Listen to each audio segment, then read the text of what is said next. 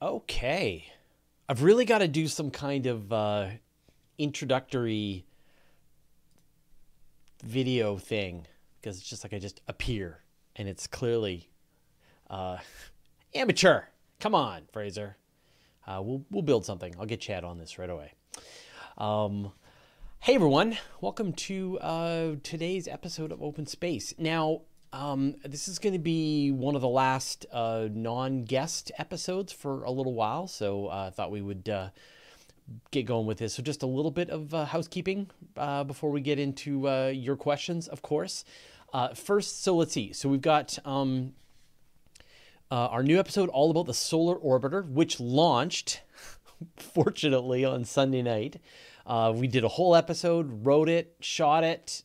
So we were really counting on this spacecraft actually flying, and it did. It was perfect. So we didn't have to go back and change a thing. So that'll be tomorrow. We'll be releasing it to the patrons later on tonight, probably, and then everybody will see it tomorrow at the usual time, noon on Tuesdays. And then on Friday, we've got an episode on the weight calculation. So should a civilization send a colonization ship, settlement ship to another star system, or should they wait for better technology to come along? And it turns out that there is actually a mathematical function that you can follow to decide how long you should wait, to the point that no amount of waiting is actually going to let you get there fastest. So it's depending on whether you want to get there the fastest or whether you want to get there the cheapest. There's different calculations on which way to go. So that's cool. And then next Tuesday, we've got an episode on the different configurations that are currently in the running to figure out how to get to the moon as part of the Artemis project. So one idea is you send 3 separate spacecraft on Falcon Heavies. They get assembled at the Deep Space Gateway, and then you go down to the surface, and there's tons of reusable parts.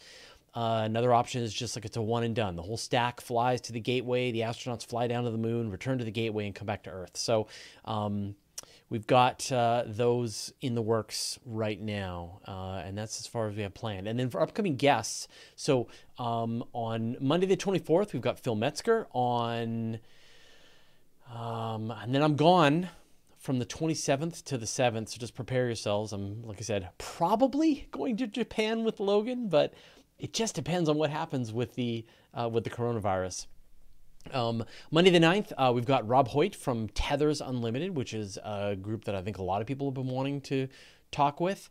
On Thursday the 12th, at a special time, I'm going to be interviewing Jim Al-Khalili, who people in England probably recognize the name. He's sort of one of the main space documentary commentators there. So he'll be joining me for a special time because he's in the UK, so we just need to modify things for him.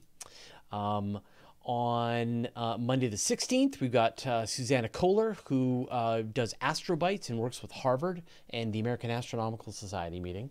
And then the week after that, so mid-March, I've got Ryan Watkins, and she is a planetary scientist, works on sort of studying the surface composition of the moon. And so we'll be talking a lot about sort of the potential material that could be harvested from the surface of the moon, what landers will be looking for, how hard is it going to be to extract water, things like that out of the regolith. So we will, so there's going to be a lot of really fun and interesting interviews coming up. So, enjoy these, just these one-on-ones while you can. All right, let's get into this week's live Q&A. Right. Larry Beckham, did Solar Probe break orbit for Venus? I don't know if it is on its way. So the Solar Orbiter spacecraft had launched last night, and of course this is, you're going to get the episode tomorrow.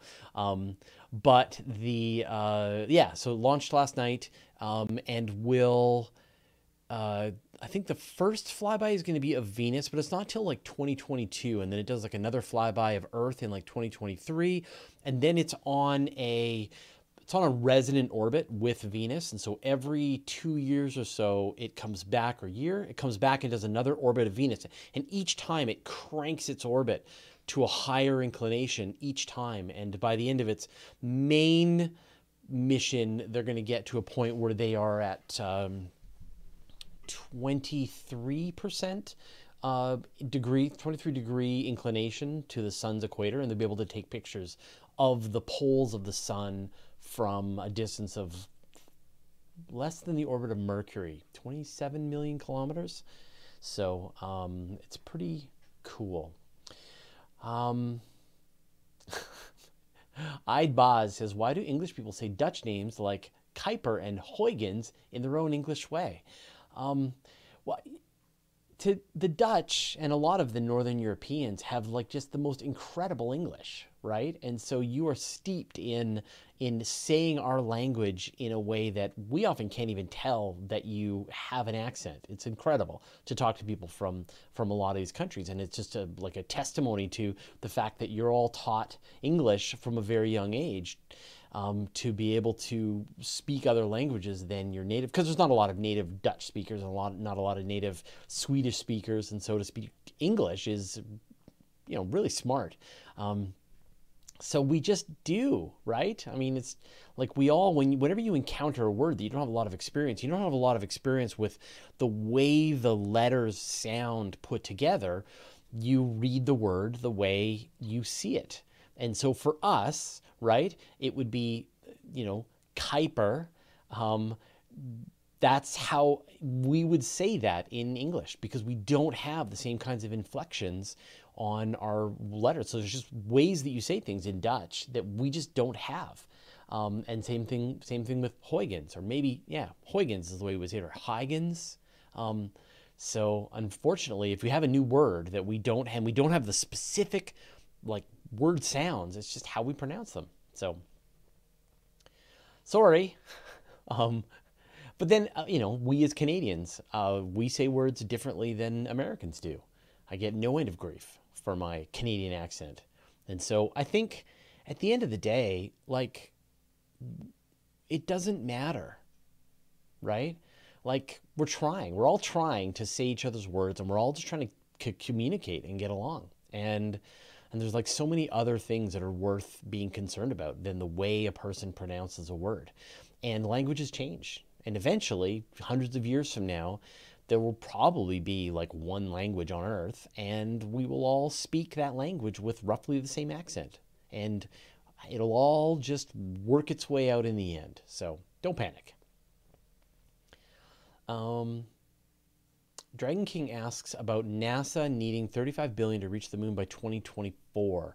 I hadn't heard that article, so if you know where that was, probably on Ars Technica or something like that, or Space News.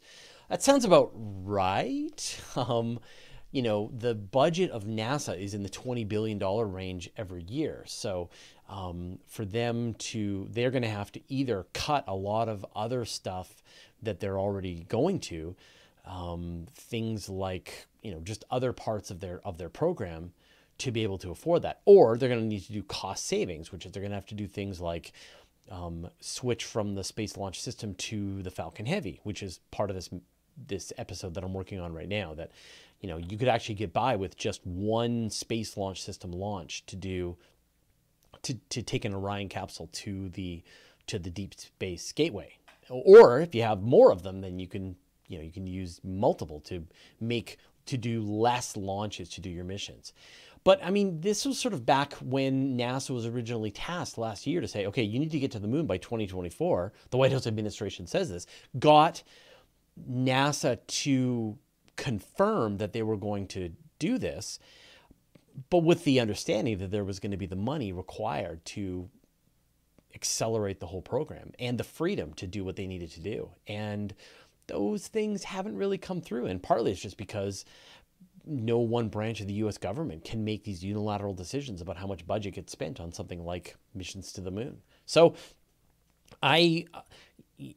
everything had to go right, I think, for them to hit 2024, including the right amount of budget showing up at the right time. I've always said again and again, I would not be surprised if things slip. If the Deep Space Gateway takes an extra couple of years, any part of this that slips, the production of Orion, the Deep Space Gateway, the Space Launch System, right? 3 separate, the lunar lander, 4 completely separate structures, new pieces of technology that have never been worked out that have to be done. Think about what happened with Crew Dragon and Starliner. We saw multi-year delays with both of those, and they have one job, right? Like, what is the difference between Crew Dragon and Dragon?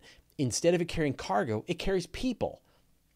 And yet that took years longer to get working. So I would not be surprised if it's going to take longer and it's going to take more money, because that's what happens. All right. The Oregonism.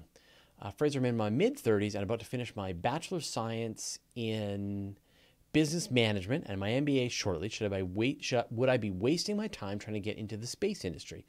No, I don't think you'd be wasting your time. Like, you want to be a business person in the space industry as opposed to, say, an engineer. No, I think there's going to absolutely be requirements. Now, the big requirement is for engineers. There's a really interesting interview with Elon Musk, and he was saying that the rate limiting factor for a lot of the companies that he runs is just a lack of talented engineers, that you cannot scale up these companies, whether it's Tesla, whether it's SpaceX, Starlink, whatever, because you just don't have enough, talented engineers. And so if you really want to assure yourself of getting a job, then you want to go the engineering route. But there's plenty of need in SpaceX and other companies for people who have their specialty in business. Although, in general, it's good to have experience like as a product manager for, say, a software company or things like that. But there's lots of companies, and I'm sure lots of them are going to require people with business experience. But if you really want to get a job, be an engineer. Can you give a brief tour of that bookshelf? It's mostly books that people send me. So generally what I do is I review, like, I get books sent to me all the time, and I review as many of them as I can and read them, and we interview them here on the show, and then I usually donate them to the library when I'm sort of done with them, so that they can have a second life as opposed to just being a prop on my studio. Nancy's 8 Years to the Moon is back there. I've got the Mission to the Moon in 3D, the National Geographic Space Atlas, The World at Night. So there's lots of good books, but I don't have time to read any of them. So, Kretza Loshki, you've said like the same thing, like in every episode, like a whole bunch of times, as well as comments on a whole bunch of my videos. And I'm not really sure what you're saying. So that's why I haven't responded to it. So I have no idea what that means. You can look through a telescope with your hands tied behind your back. I get it. You can.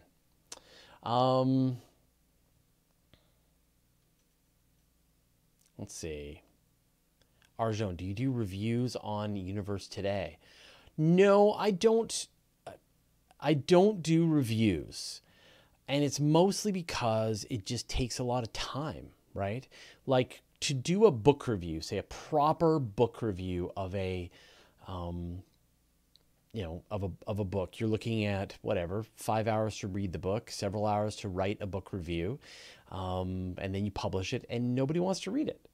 like all the times we've done book reviews on Universe Today in the past, nobody really wants to read the reviews.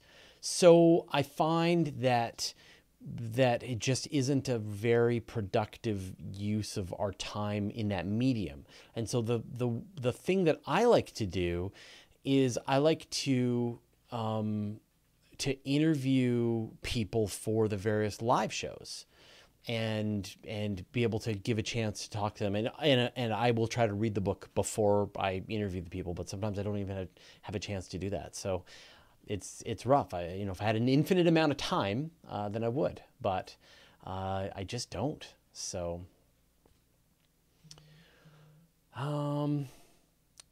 Trey Harmon, hey Fraser, what was the coolest thing that you learned at the American Astronomical Society meeting?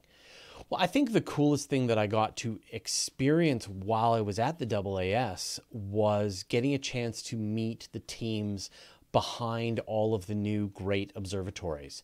So you've got like, you've got the LUVOIR telescope, you've got the Origin Space Telescope, you've got Lynx, and you've got the HABEX. And it was great to be able to just sit down and literally for an hour, I spoke with each one of the project people behind these super space telescopes. And it was incredible to just sit down and just get all of my questions answered and just really wrap my head around them. And then we interviewed each one of them while we were there. And so at some point, when I have time, when I can do this right, we're going to do fairly long, in-depth dives into each one of these mega telescopes. And so I'm that alone for sure, because I just, you never get a chance to go into this level of depth on these upcoming telescopes. You know how I like to operate, right? I'm always so excited about what's coming next. And so this is like the big 4 things that are coming next. And so that was by far my favorite part of the whole trip.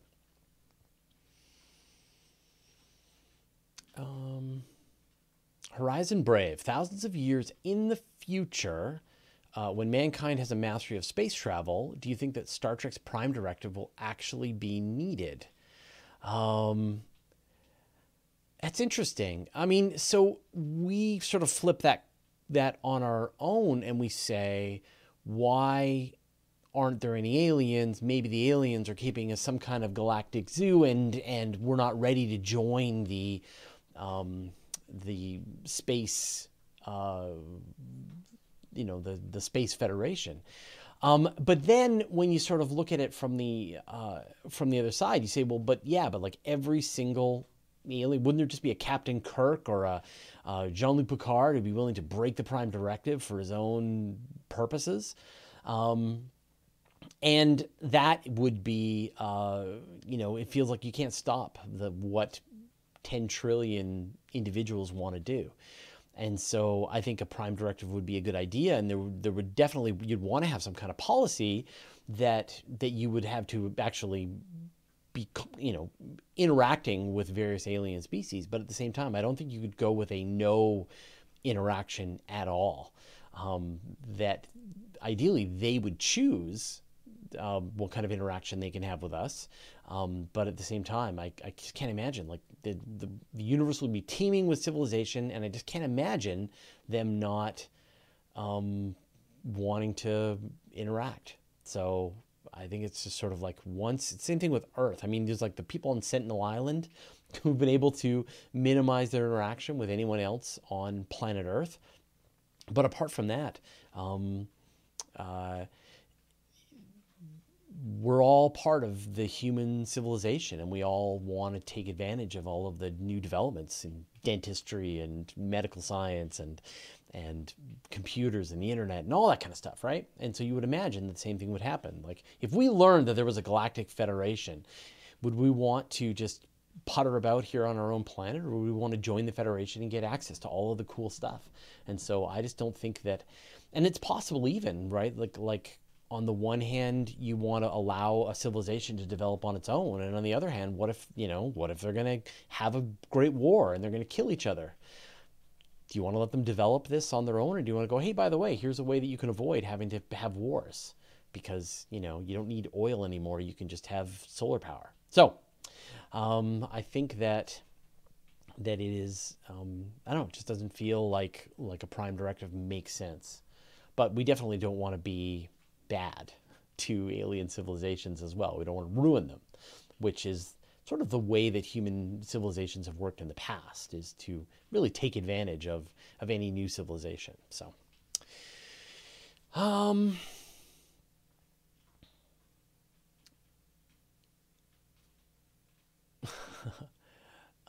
the first, oh, actually, I got a question from you. Building with Todd, is there a limit to the size of rocky planet? Could a Jupiter-sized rocky planet exist? Yeah, there's no real limit to the size of a planet. I mean, it's more like what is the amount of natural material that you're going to end up with in a solar system. But you could definitely have something that's a lot bigger than the Earth. It might just be that there's not enough to collect together a Jupiter-sized planet. But if you had a Jupiter-sized amount of rock and dirt, and you just put it all in the same area, it would all pull together into a ball, and that would work. And it would have just incredibly crushing gravity. You can't even imagine what it would be like on the surface of it, but it would work.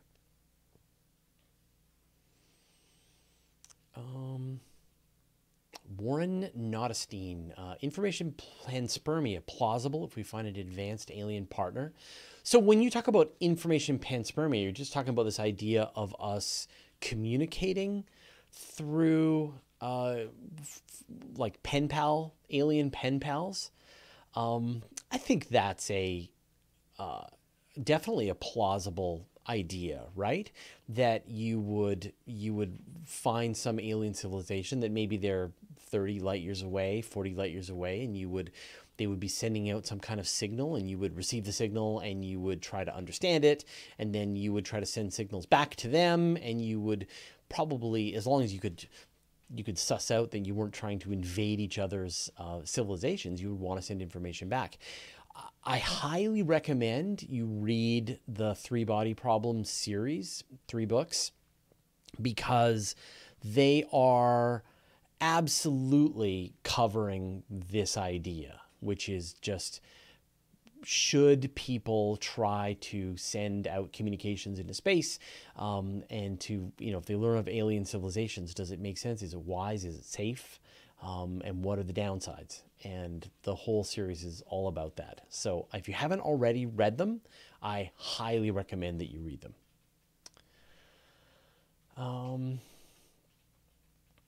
Charles Miller asking about ultraviolet habitable zones, because there are new papers even this year that says that most stars will not have a congruent liquid water and ultraviolet habitable zone. I have not heard of the term ultraviolet habitable zone. In fact, sort of in our experience, life here on Earth is the reverse, right? That ultraviolet radiation is one of those things that kills any life. And you get enough of the bad kind of ultraviolet radiation, it's lethal, and it's a way that you get rid of bacteria from a surface. So I'm not sure that that you would want to live, that there would be. Are you saying that that you can't, like, it's bad, ultraviolet, like not habitable zone? Anyway, please help me understand what you're talking about.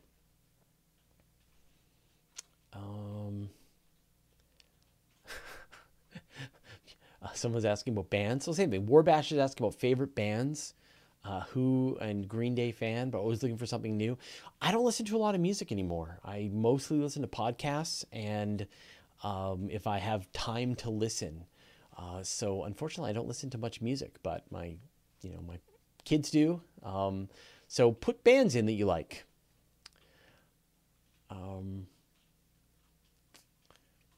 see. Neil Yu, Fraser, do you think we could solve global warming without fusion power plants? Sure. Yeah.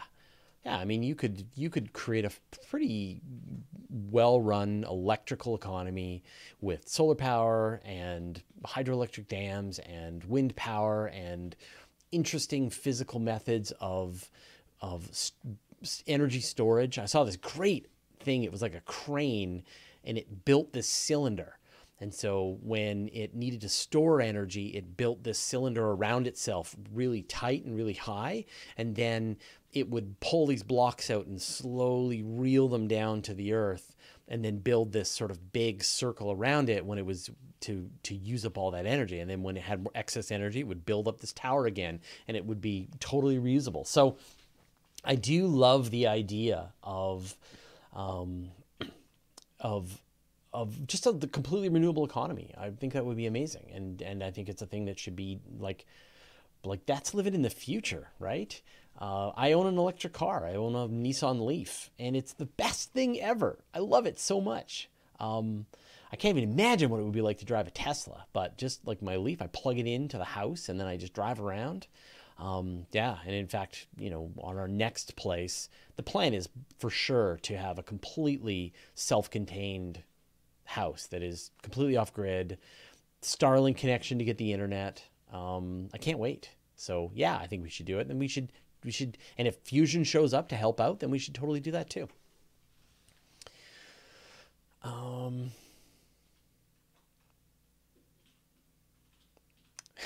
People are saying there was a glitch, so I apologize if so. Josh M. Could life on a red dwarf planet absorb high radiation and convert it to energy? I don't know. I mean, we don't know any way that you can convert higher amounts of radiation to energy. Ultraviolet radiation, X-rays, gamma rays, things like that into life, right? We know that it's harmful to life. It's only once you get above if you go above the visible spectrum. And so one of the problems with red dwarf planets around red dwarf stars is the kind of light that they're getting. The kind of photons are more on the red end of the spectrum, and it's actually a fraction of the light. So even if they're in the habitable zone and they're warm, it's a fraction of the kind of the visible light. And so just the amount of, say, for photosynthesis, just the total energy budget of the planet. So in fact, this is going to be a big problem if we do find planets in the habitable zone of their red dwarf stars. It might be that they don't have enough energy to be able to carry on photosynthesis, and you're going to have microbial life that's just eking a sad life on the pale red glow of the star, but not actually have a really healthy and vibrant ecosystem like we would have around a more main sequence star like the sun.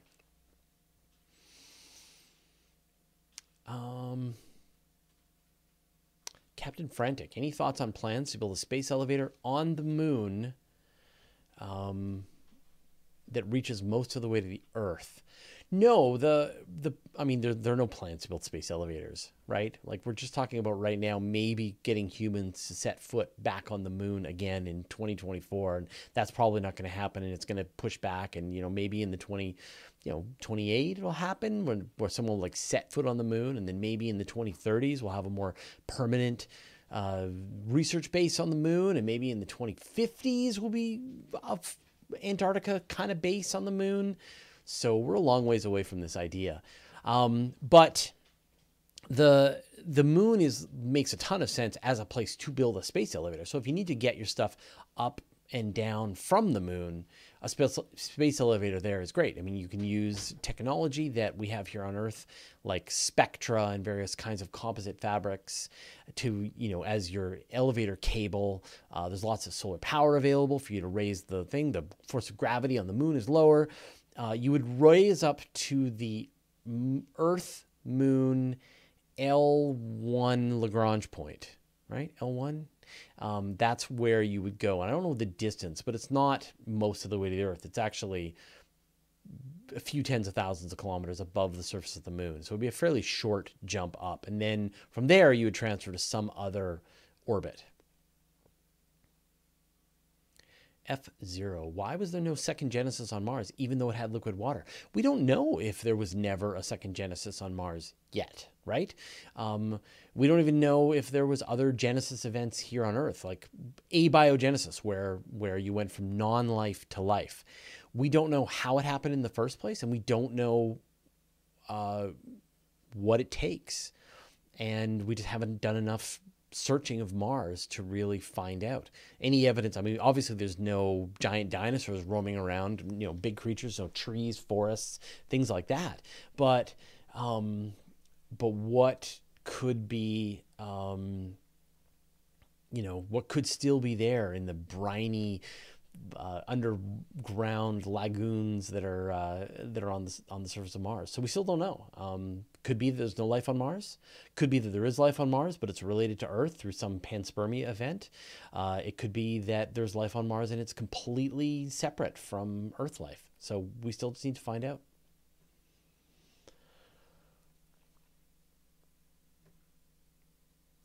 Tony Principe, hey Fraser, if SpaceX starts Crew Dragon missions to the ISS, do you think the US and other countries will stop using the Russian Soyuz program completely? Yeah, I think so. I don't see any reason why the United States would use the Russian Soyuz if they could launch astronauts to and from the International Space Station on their own vehicles, right? On the Crew Dragon or on the Starliner. Why would they fly all the way to Russia, train with I mean, they're still going to want to train with the Russians. They'll still fly over to Russia and visit Star City because they work in partnership with the Russians. But I think they would then take American to and from the International Space Station. I can imagine if there was like some kind of lurch or some kind of problem, then they would, then they would have a reason to use the backup, and the more options is always great. And the Soyuz is proven to be a really dependable spacecraft. But I think, sometimes a country needs to be able to send its own people to space. And I think that's the underlying goal here, is to just for the United States to have the capability to send their astronauts to space, to their space station, right? It's got to be infuriating to have this space station that you've built and no way to be able to get people to and from it. So it would be a huge priority for me. Beth Johnson, how do you refute someone who says that abiogenesis is not possible? How do they know? I mean, they're telling you that something is not possible, then they have to prove that a thing is not possible. And yet we have life, had to come from somewhere. So, what's their explanation for how we have life and not no life? And if their answer is magic, then that's not an answer. So I feel like it's pretty easy. Josh Holland, do you think that the Russians will fly on Dragon because of cost? Well, see, that's the same question, right? Which is that why would the Russians are going to want to be able to fly their astronauts, their cosmonauts, to and from the International Space Station. So why would they not want to do that? Yeah, I can't imagine. Like, I think any country that's going to have the capability to be able to send humans to space, it's sort of like a national pride thing. It's not about money. In Canada, we're perfectly happy to pay our way to send Chris Hadfield to, on whatever spacecraft will take him to space. But I can understand for the Russians, the Americans, the Chinese, they're going to want to use their own home-built spacecraft to take their people to space.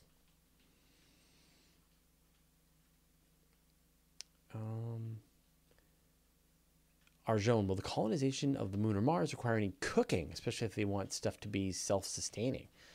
Why? I mean, you don't need to cook food now if you don't want to. I mean, cooking is good for making food softer and easier to eat, easier to digest, better tasting, but you can eat raw food.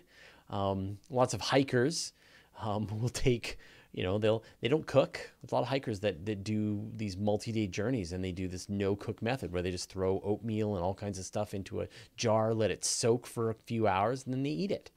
And it works just fine. So I think, cooking is, as with hiking, when you cook, it makes life better to cook on the trail. And I think for the people on the moon and Mars, they're going to appreciate having nice hot meals. So I'm sure they will. Building with Todd. Hey, Fraser, do you know when or if Bigelow Aerospace will put one of their inflatable space stations in orbit or beyond? Well, they actually have, right? There is a Bigelow Aerospace module on the International Space Station right now that was done as a test of just knowing whether or not this technology was going to work, and it worked great. And NASA has extended the contract. I don't know of any concrete plans to do any other Bigelow Aerospace missions. There was one idea that they were going to potentially partner up with, I think, Northrop Grumman to send their big one. They have like the 2200 cubic meter space station that they were going to send into a moon orbit and build a space hotel. But what, it hasn't happened yet. But I think to Bigelow's credit, he and his company has just really stood the test of time in proving a concept that to work and be functional in space and not go out of business while doing so, which is the fate that a lot of companies go through. So I hope that we can see more of those inflatable habitats. It makes a ton of sense to have a fairly compact habitat, fly to space, inflate the thing. Now you've got a huge space that astronauts can live in. So I would love to see more of it in the future.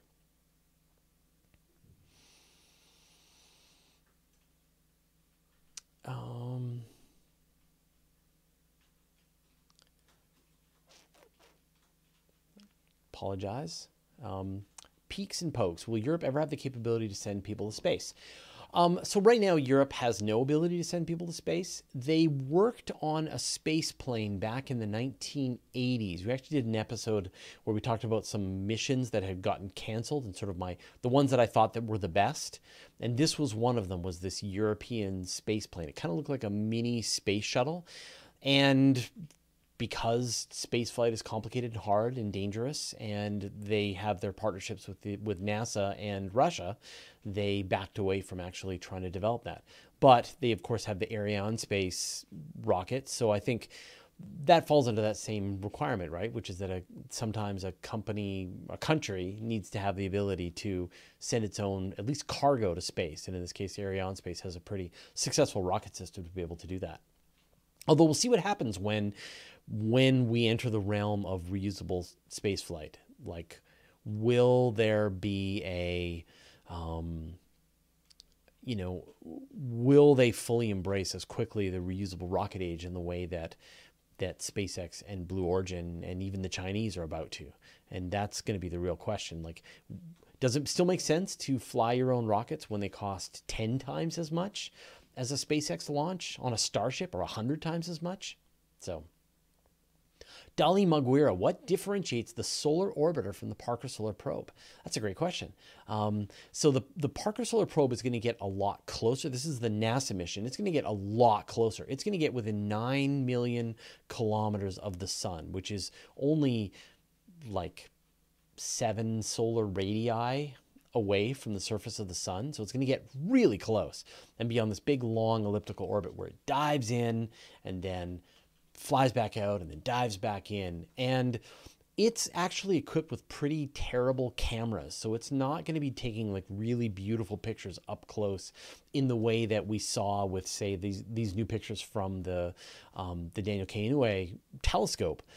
But it's going to be flying really just as close as humanity can send a spacecraft and be taking readings that close to the sun, while the Solar Orbiter is going to fly on a sort of a close orbit. It's going to be within the orbit of Mercury, but it's going to be doing this polar orbit. So it's going to try and move towards a polar orbit, increasing its inclination to the plane of the ecliptic.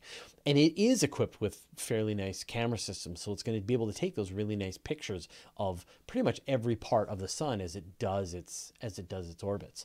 So it's just like one is designed to get really close and take brute force measurements of the sun and the solar wind, from really close, while the other one is going to stand back a little farther and do it. But both of them are still going to be closer than really any spacecraft that we've ever sent to the sun. So it's all pretty exciting. Chimpy726, isn't the you're talking about the Skylon space plane still a thing in the UK? I thought they were working on it.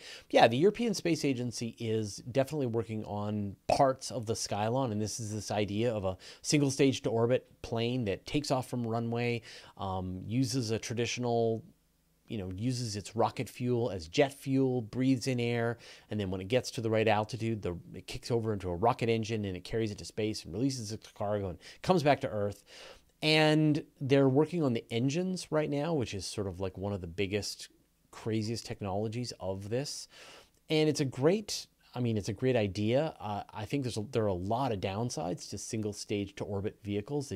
Even if you have the most efficient vehicle ever, using chemical propellant, you just can't carry a lot of cargo to space. And so the advantage is everything's fully reusable and you can fly the thing in again and again. The disadvantage is you have to fly it a lot to match anything like what, say, the 2-stage reusable Starship is going to be. So it's an engine. Like right now, the Skylon really is research into an engine that is air breathing at low altitudes and turns into a rocket at high altitudes. That's the work that's been done. But the European Space Agency has kicked in money and time to continue on the development and research of this, pretty interesting technology. So who knows where it will end up in the end. But I think that if SpaceX cracks this with Starship and they've got the plan of a 2-stage fully reusable rocket capable of carrying, with a 9-meter fairing, capable of carrying ludicrous amounts of cargo, flying multiple times a day, there is no other plan that holds a candle, pardon the pun, to what SpaceX is going to be doing. So, I mean, right now, the hope for all these alternative rocket systems is that SpaceX can't figure it out and that Starship won't work.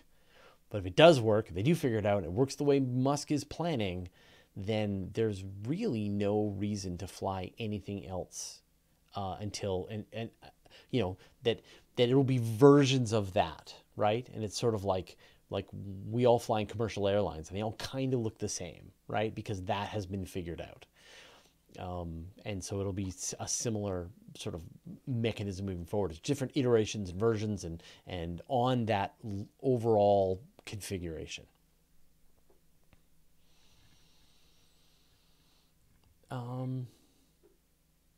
Geek in Utopia. Could we use balloons to haul spacecraft into the upper stratosphere, lower mesosphere, and launch from up there?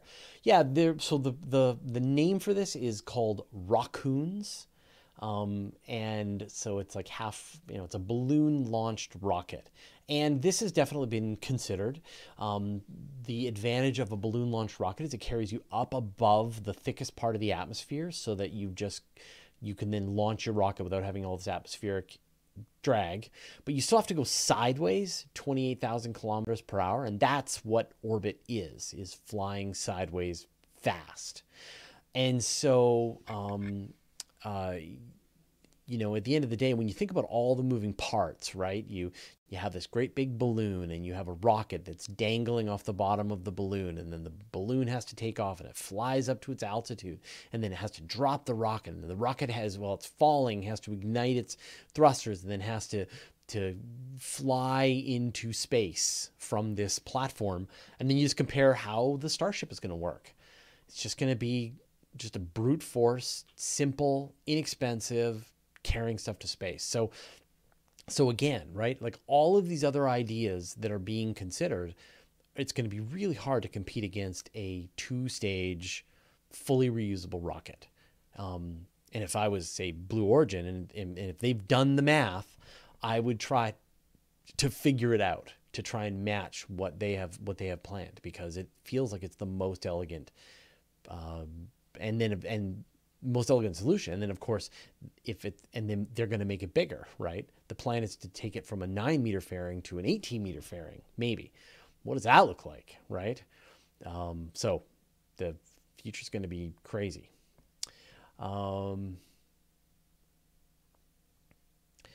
Elshar666. Doesn't the Great Filter presume that intelligent species don't have a self-preservation instinct and spread at all costs? What if they don't even think about sending beyond the certain parameter? Yeah, it could very well be that there are alien species that have no interest in leaving their local star system and exploring the rest of the universe. And that's fine, right? I'll bet you there's, if you have a sandwich and you put mold on the sandwich, a whole bunch of different kinds of mold, there's going to be a couple of molds that don't want to spread and don't want to spread their spores and don't want to take over the entire sandwich. And that's fine. The rest of the molds will take that opportunity and do it for them. So you will absolutely, in theory, have intelligent civilizations who are going to be like, we're just homebodies. We don't see the point of going to other star systems. We don't want to. But it doesn't matter, because for every one of those, as long as, in fact, if there's 1,000 of stay-at-home aliens, as long as you get one that is like, we're going to go everywhere, then the entire galaxy gets colonized. And so that's why a lot of these arguments would be like, but what if they don't want to X, right? What if they get stuck in virtual reality? What if they turn inward and achieve a higher state of metaphysical transcendence? Like, fine, yeah, what if, right?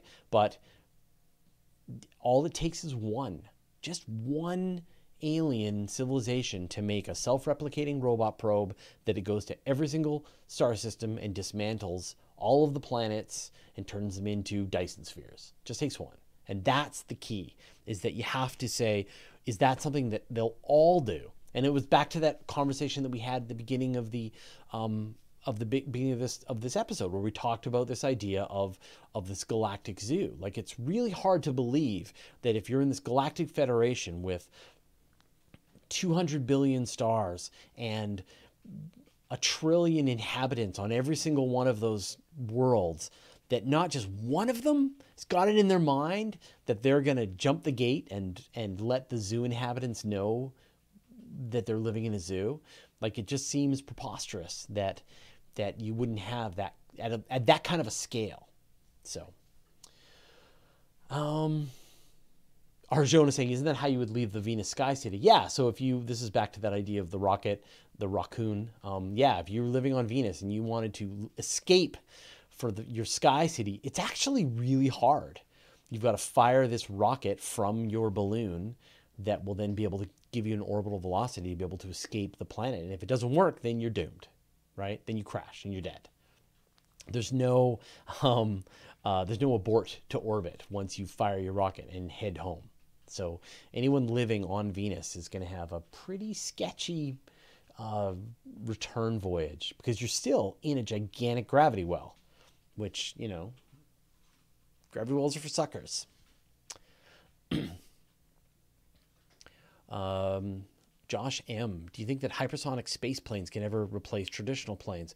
It all just depends on the fuel use, the cost per ticket, right? There's all these other issues with hypersonic planes. We saw with the Concorde and stuff, enormous sound. But the big one is just they use a tremendous amount of fuel. And so are you willing to buy a ticket to go? Like, for a lot of us, air travel is already plenty fast, right? That I can get on an airplane and 8 hours later be in Europe is mind-bending. And for the folks on the East Coast of Canada, they can do it in 5 hours, right? And so really the difference between 8 hours and 4 hours is not worth 5 times the price, and increased fuel use and carbon dioxide emissions, et cetera, et cetera. So no, I think if anything, people are going to try and figure out other ways, like electric airplanes that fly a little bit slower, but they're able to do it fully rechargeable when they land at their destination. So I think that we're going to see a lot of innovation in the electrification of airlines in the coming decades, not faster. We saw faster. People tried faster, and it didn't work that well. And maybe we'll have better technology, but in the end, it's not going to work. Who knows? But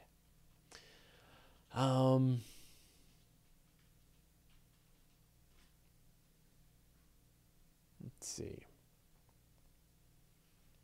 McPhaser, do you think that a single nuclear bomb explosion echo propulsion? Like, can you use a bomb like the Orion? The idea of the Orion, where you drop nuclear bombs and then use that to propulse your spacecraft? Yeah, in theory, but like, just the scale of spacecraft to be able to do that, to drop nuclear bombs and absorb the impact, how many bombs you have to carry on board to be able to accelerate your spacecraft. It's a pretty intense idea. But like all of us, right? I love the idea of these big projects, right? The Sea Dragon, the Orion, right?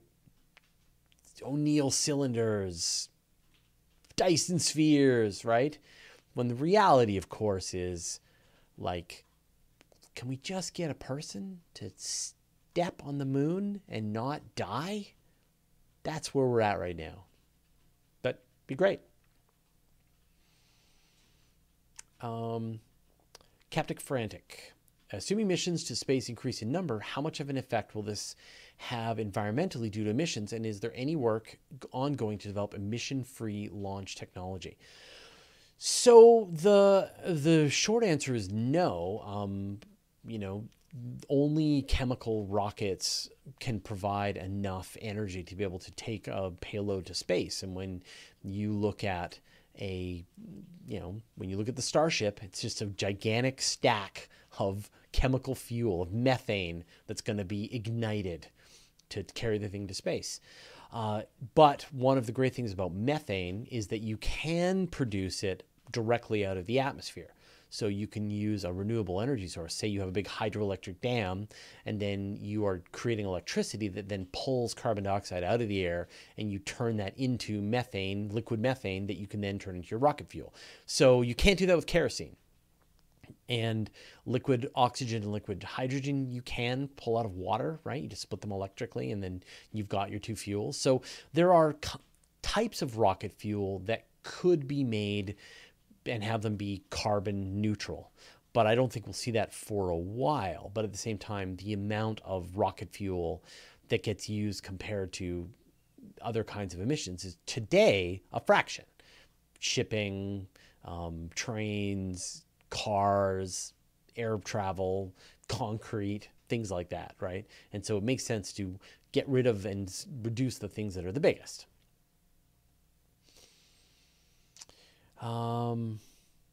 Zauchin Hay is saying, hey Fraser, great content. As always, love a video on even more out there telescope proposals, in particular the idea of using solar gravitational lens and orbital rainbows.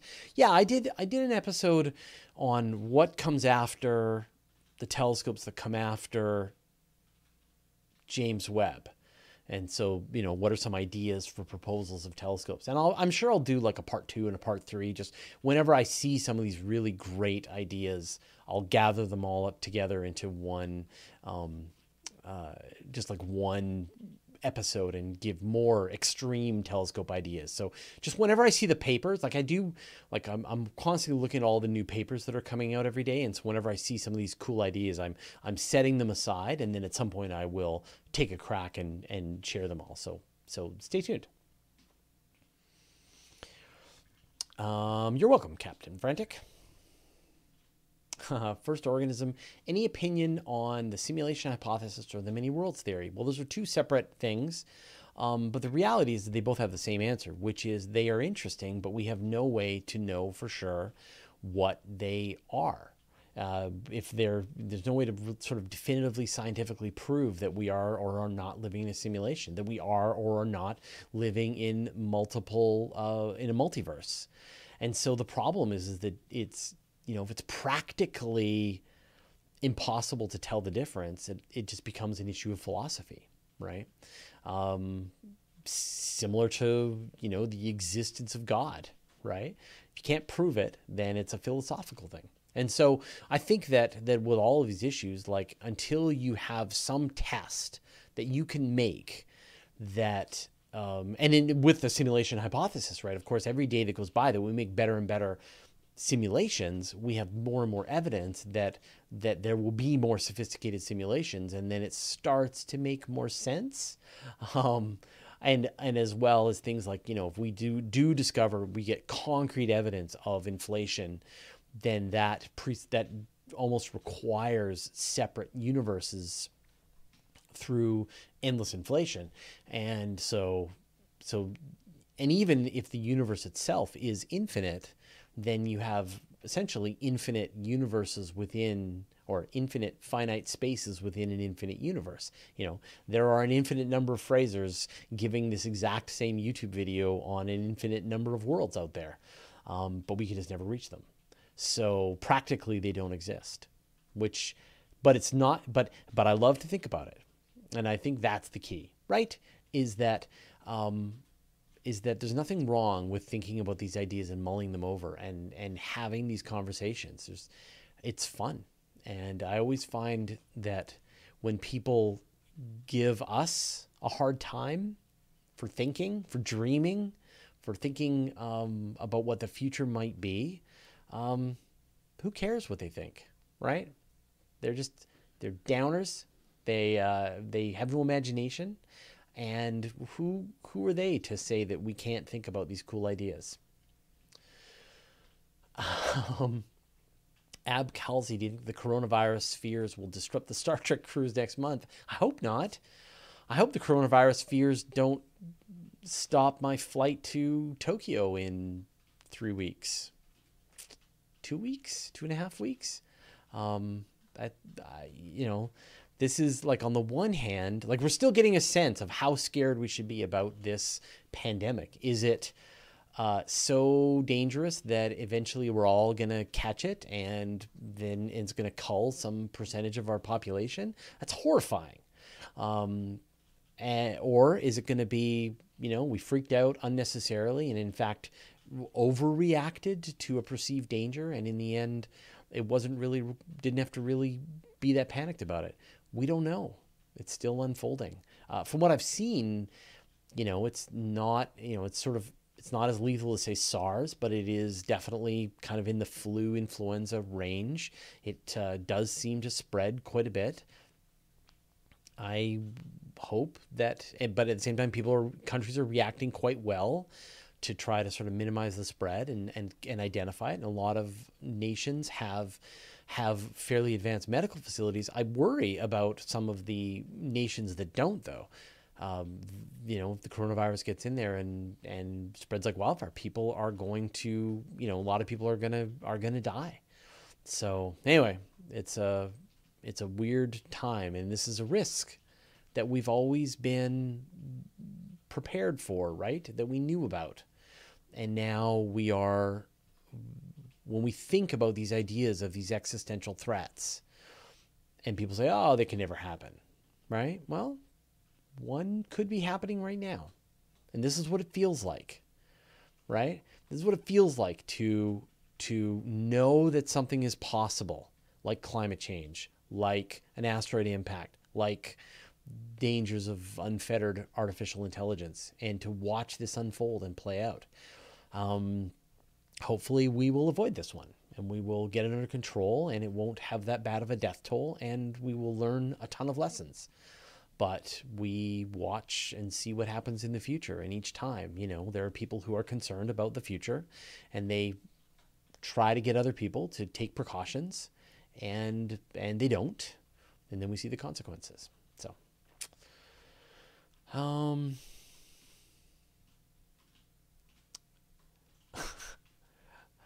oh, Special Katana, coronavirus is not equal to space talk, yawn.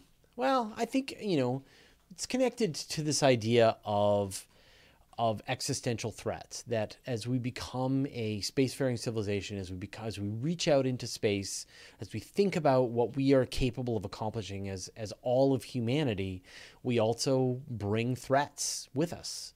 And I think that we will face these challenges as we move on into the solar system.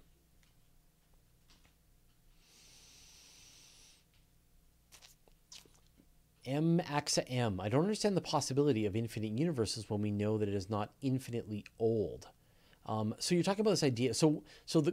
This idea of essentially the universe itself being infinite.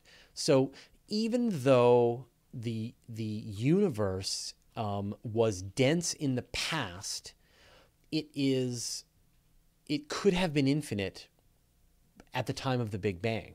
So, imagine a grid that goes on in 3 dimensions forever, and the cubes on that grid are very close together, but it's infinite. And that is before the Big Bang.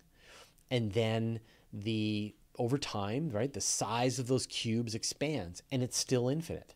And so it was infinite at the beginning, and it's infinite now. It's just less dense today than it was at the time of the Big Bang. And so it's not like the universe was this little explosion and then it expanded to our current size. What we see as the observable universe is just one little piece of potentially an infinite universe.